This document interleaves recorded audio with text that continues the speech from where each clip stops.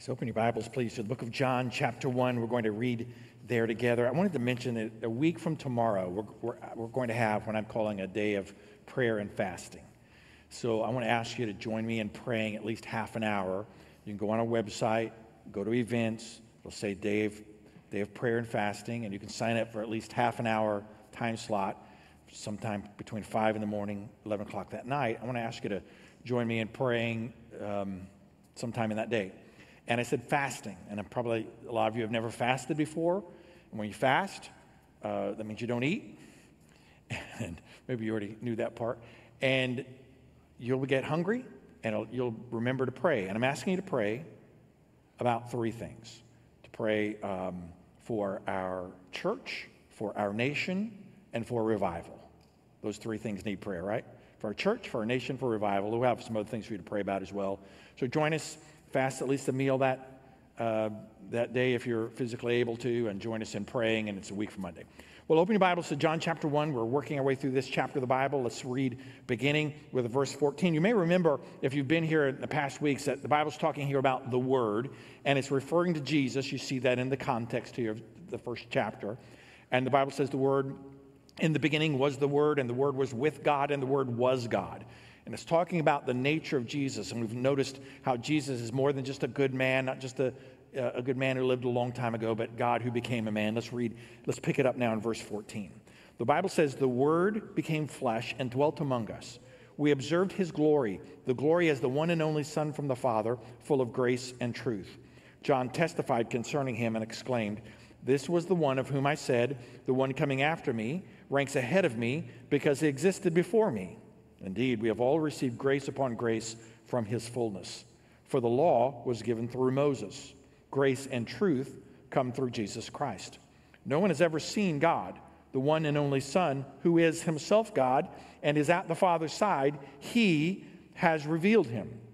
Well, I want you to note some principles here. And if you're a note taker, whether you're watching online or in person, I just encourage you to take some notes as we go. I'm going to give three principles that this passage is teaching us, really ways that we can apply the message, lessons God wants us to know and to learn, and then some subpoints underneath it. So let's start with this principle. God is teaching us this lesson. God came to us. That's what the Bible is saying here. God came to us. The Word became flesh and dwelt among us. God did not wait for you to come to him. God did not wait for you to come to him. One of the reasons why God did not wait for you to come to him is because you're unable to reach him. You're imperfect. You've had a bent towards sin from the earliest age. You've sinned yourself. You're broken by that sin. We follow the examples of our forefathers all the way back to Adam himself. That sin has been a part of our world. That brokenness, that sin has affected us deeply. And we can't reach God because God is holy.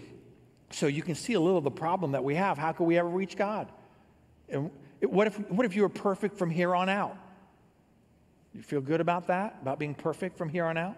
By God's standard of perfection, you feel good about that? If you were able to be perfect from here on out, I don't feel so good about it. Maybe you do, but if you were, you still couldn't erase the fact that you've sinned in the past. And so the Bible says God didn't wait for us to come to him because we're unable to, but God came to us.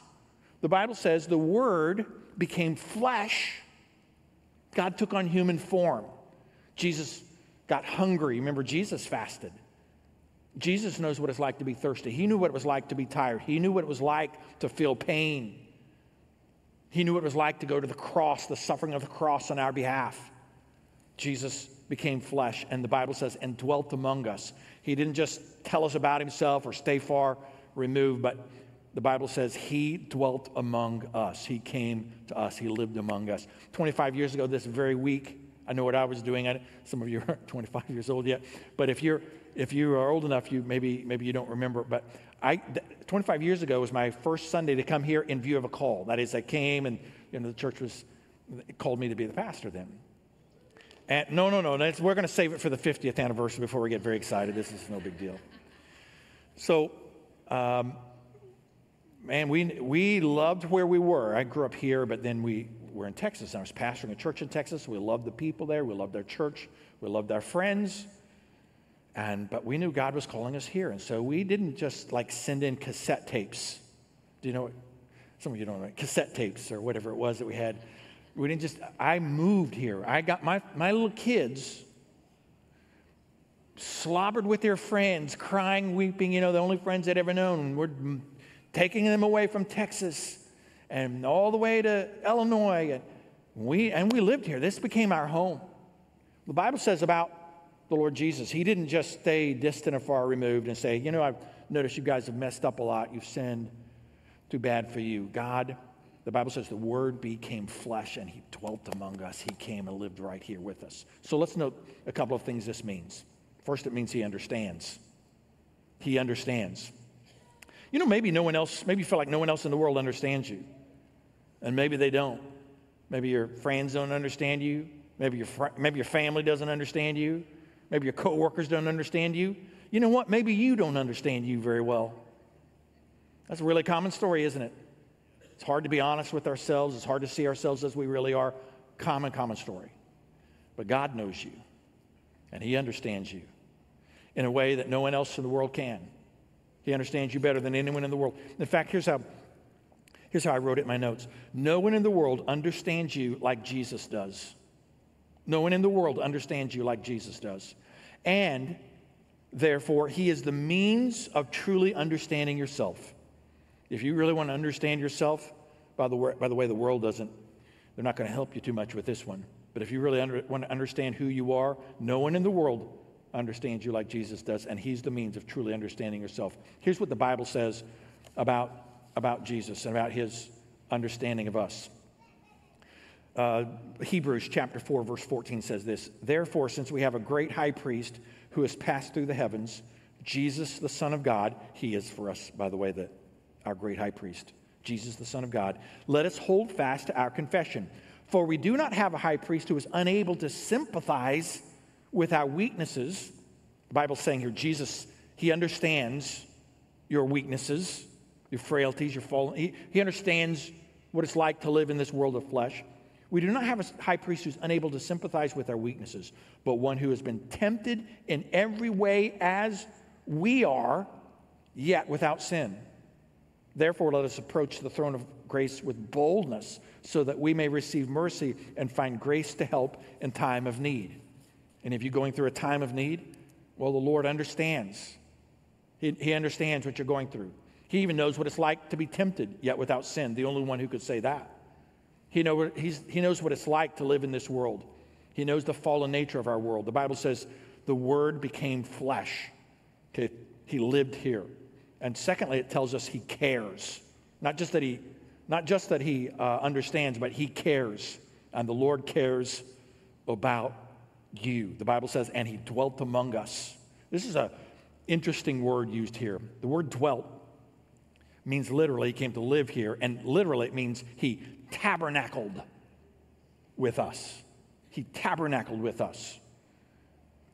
If you know a little of the Old Testament, you might remember that word tabernacle. The tabernacle was the precursor of the temple. The temple was the permanent structure in Jerusalem that housed the very presence of God. The Ark of the Covenant was in the temple. The tabernacle was the movable form before that. You may remember that when the people of Israel were wandering out of slavery from Egypt on the way to the Promised Land, God had them make the tabernacle, the Ark of the Covenant that represented God's presence, and that went through the wilderness and then ended up at a place called Shiloh for hundreds of years. Next time in Israel, we're going to see Shiloh. I've never been to Shiloh. It's not a lot there, just that reminder of the presence of God for all those hundreds of years in Shiloh. So if the people of Israel would have been asked, well, where is God? They would have said, well, of course, God's everywhere. I mean, God's God, he's everywhere. But the place that represents his dwelling is the tabernacle. That's the place that represents his dwelling, this tent, which we think of a tent as, we don't think of that as a dwelling so much. The first time I was in Israel, there's not so many of these now, but there was a Bedouin tent there, and that's where the people lived, in a tent. Now, it might not be what you are thinking, because they had a Mercedes parked outside of it, and they had a satellite dish on top of it. So it was a pretty nice tent, but that's where those Bedouin people lived. Well, the Bible says the Lord tabernacled with us. He came to live here with us. In the New Testament, now some of you know this, in the New Testament, the Bible says the temple is, do you remember where? In the heart of the believer. So God is not distant and far removed. He came to live among us. He tabernacled here. In the tabernacle was the Holy of Holies. And in the Holy of Holies is the Ark of the Covenant. And in the Ark of the Covenant, the top of that's called the mercy seat, and it covers, it's pure gold. In the Ark of the Covenant was, among other things, the 10 Commandments, the law. And the high priest, once a year on the Day of Atonement, would go into the Holy of Holies, and he would sprinkle the blood of the sacrifice on the top of the Ark of the Covenant, on the mercy seat. And it was the symbolism of God forgiving sin because the sacrifice had been made. God looking down at the law that we have broken is covered because of the sacrifice made. Well, Jesus is, you notice we don't sacrifice animals. Jesus is the perfect sacrifice made on our behalf. We don't need another sacrifice.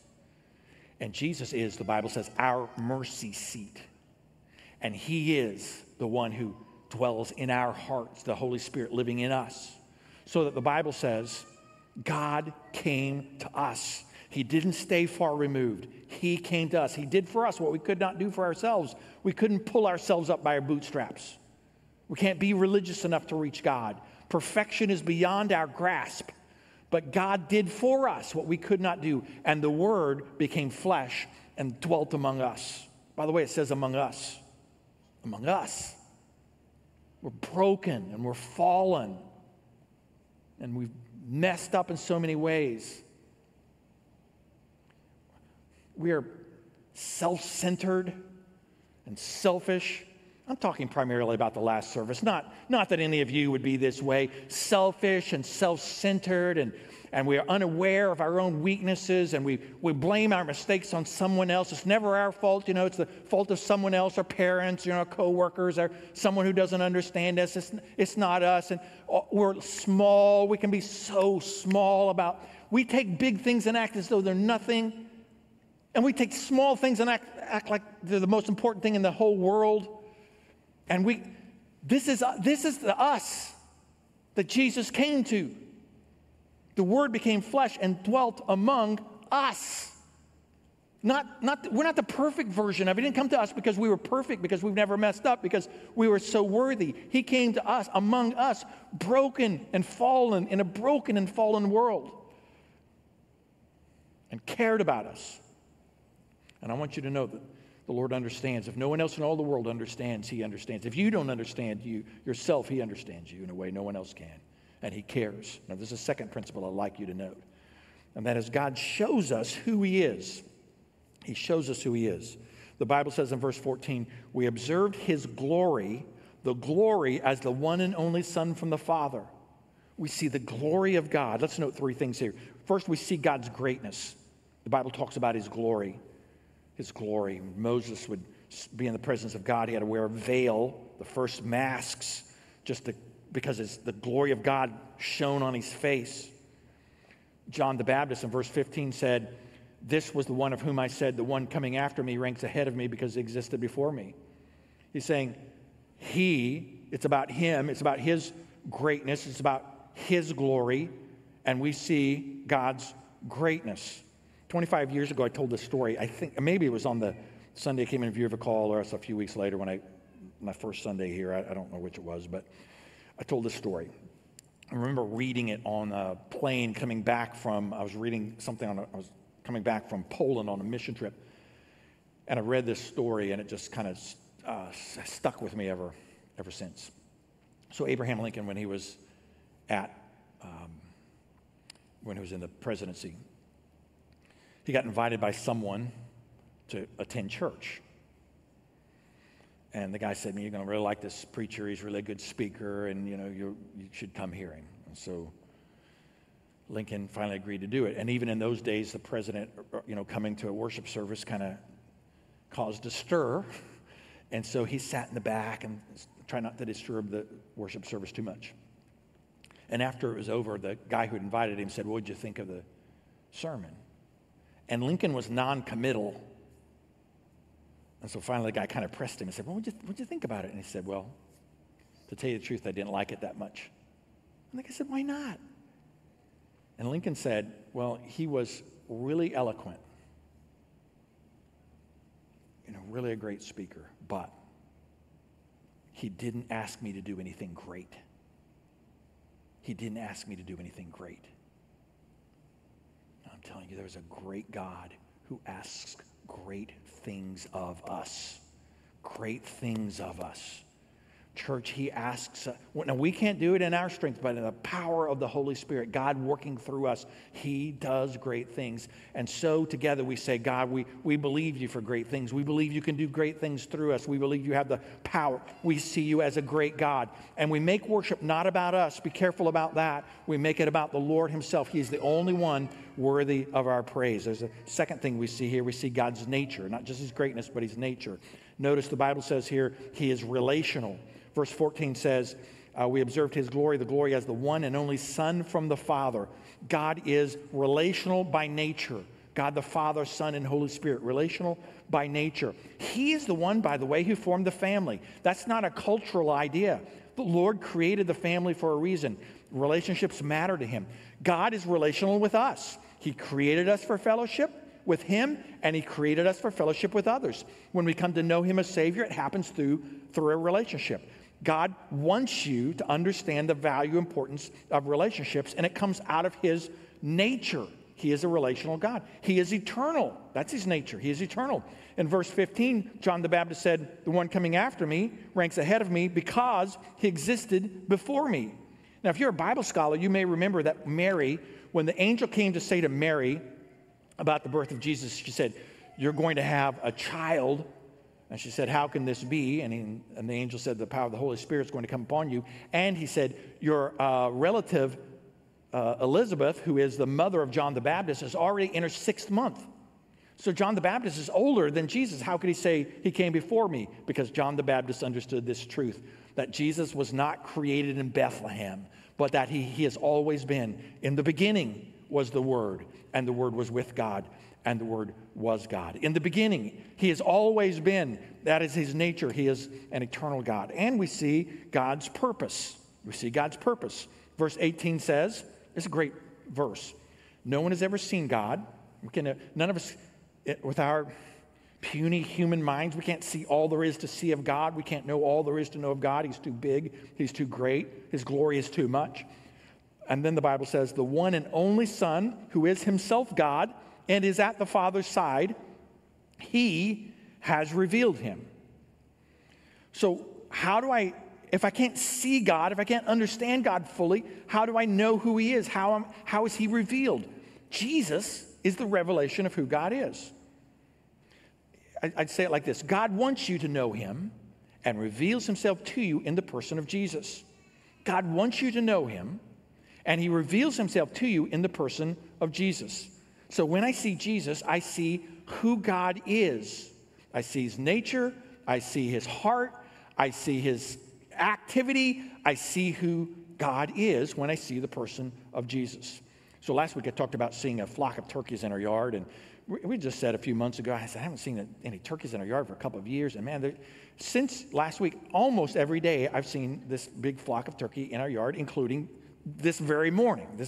There was a crack of dawn. They flew it down from a tree, near right on the edge of our yard and right down into the yard. I mean, so I've been fascinated to watch them. The little babies are getting bigger. Some of the older of the babies are maybe half the size, maybe a little bit more than half the size of their parents now. They look just like miniature adults. I mean, they just look exactly the same, just a little bit smaller.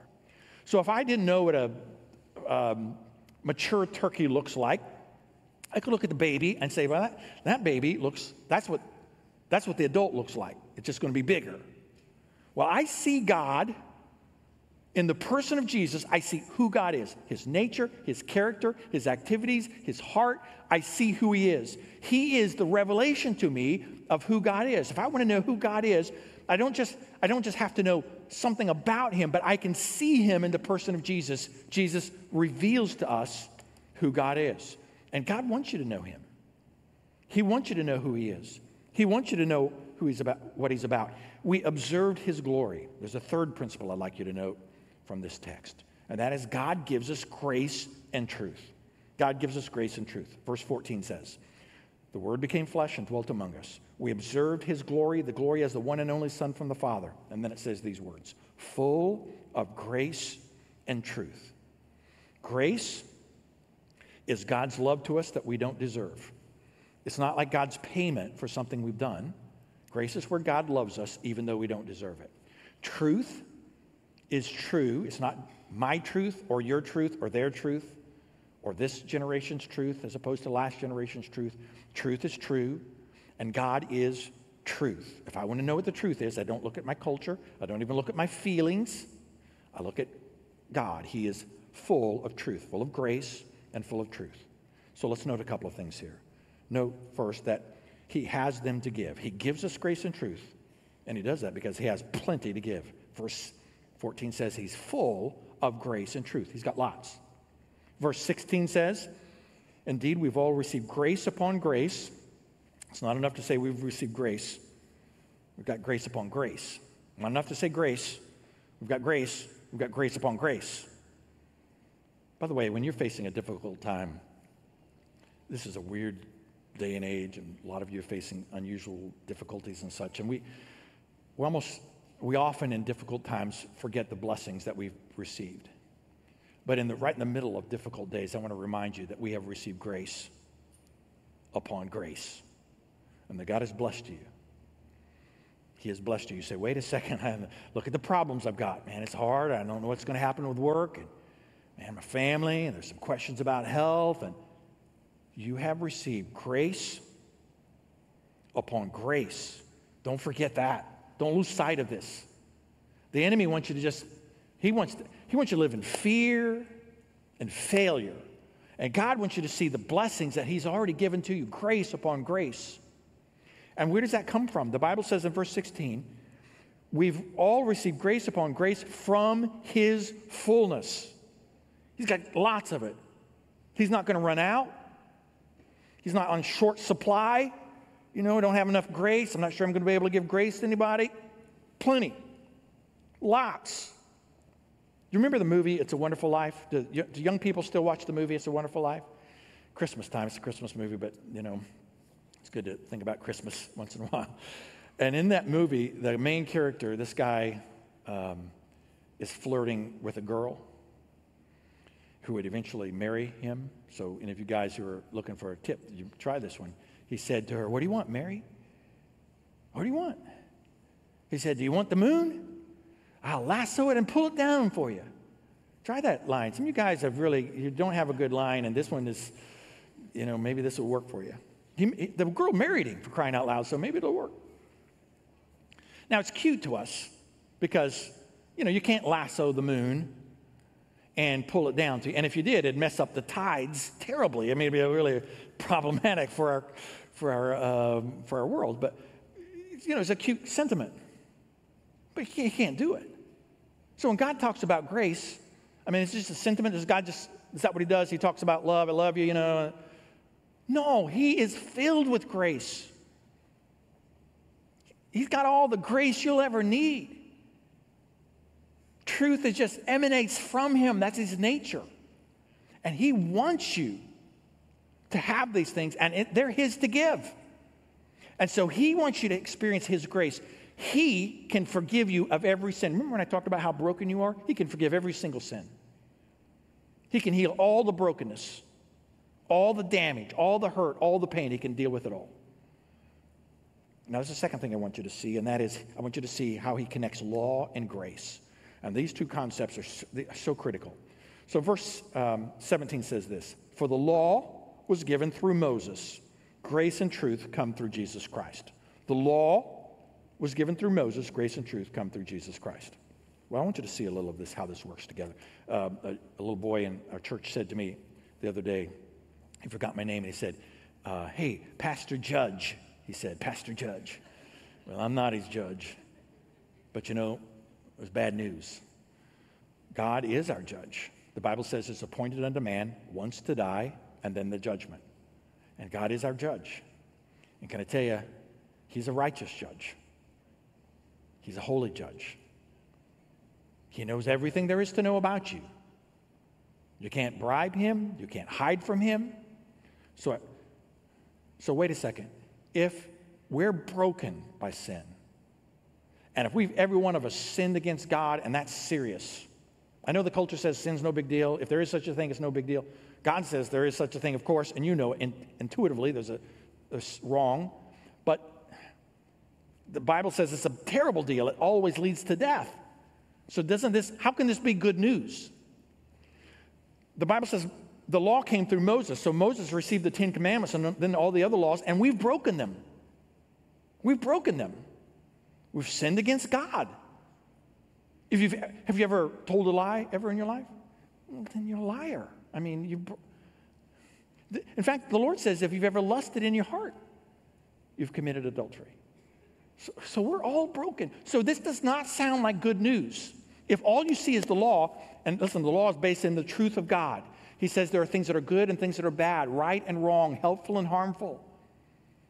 And we've broken the law. It all sounds so bad, but grace. But grace, the Bible says, comes from the Lord Jesus. So let me kind of explain how this works.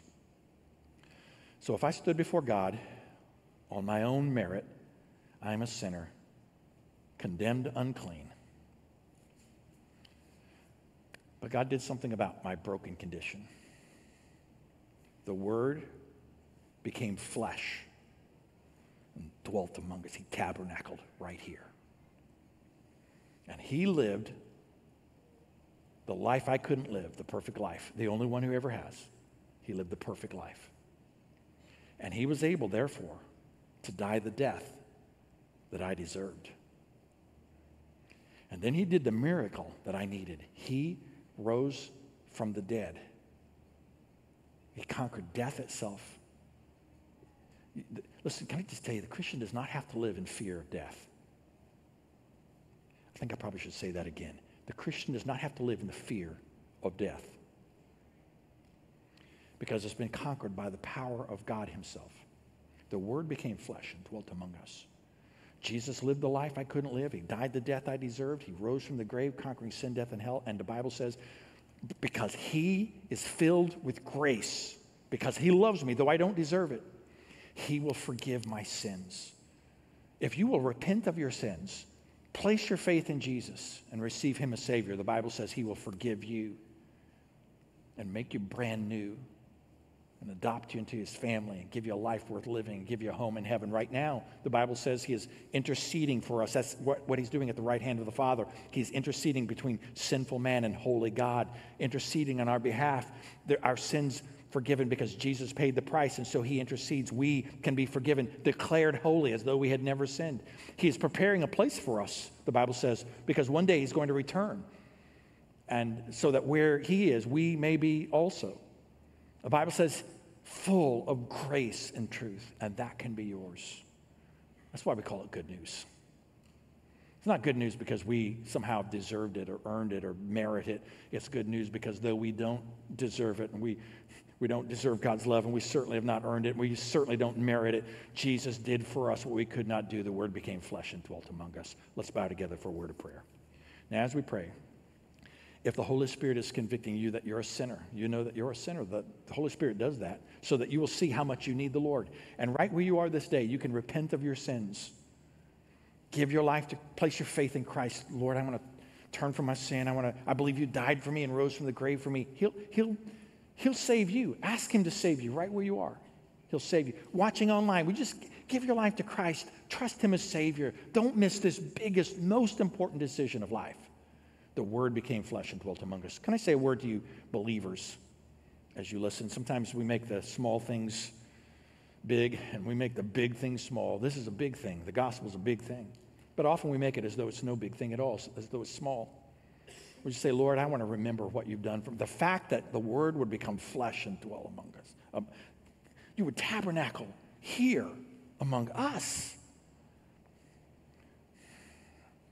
Lord, help me to make this big thing big in my life, to see your greatness and your glory. Father, I thank you for the power of your word, the truth that you teach us, the direction that it gives us. Thank you that you would care about this broken, fallen world, that the word would become flesh and dwell among us. We thank you for this incredible grace that you give to us. So strengthen us and guide us and lead us. Lord, I pray for people to be saved. I pray for Christians to be strengthened. And I pray, Father, we will follow you fully in Jesus' name. Amen.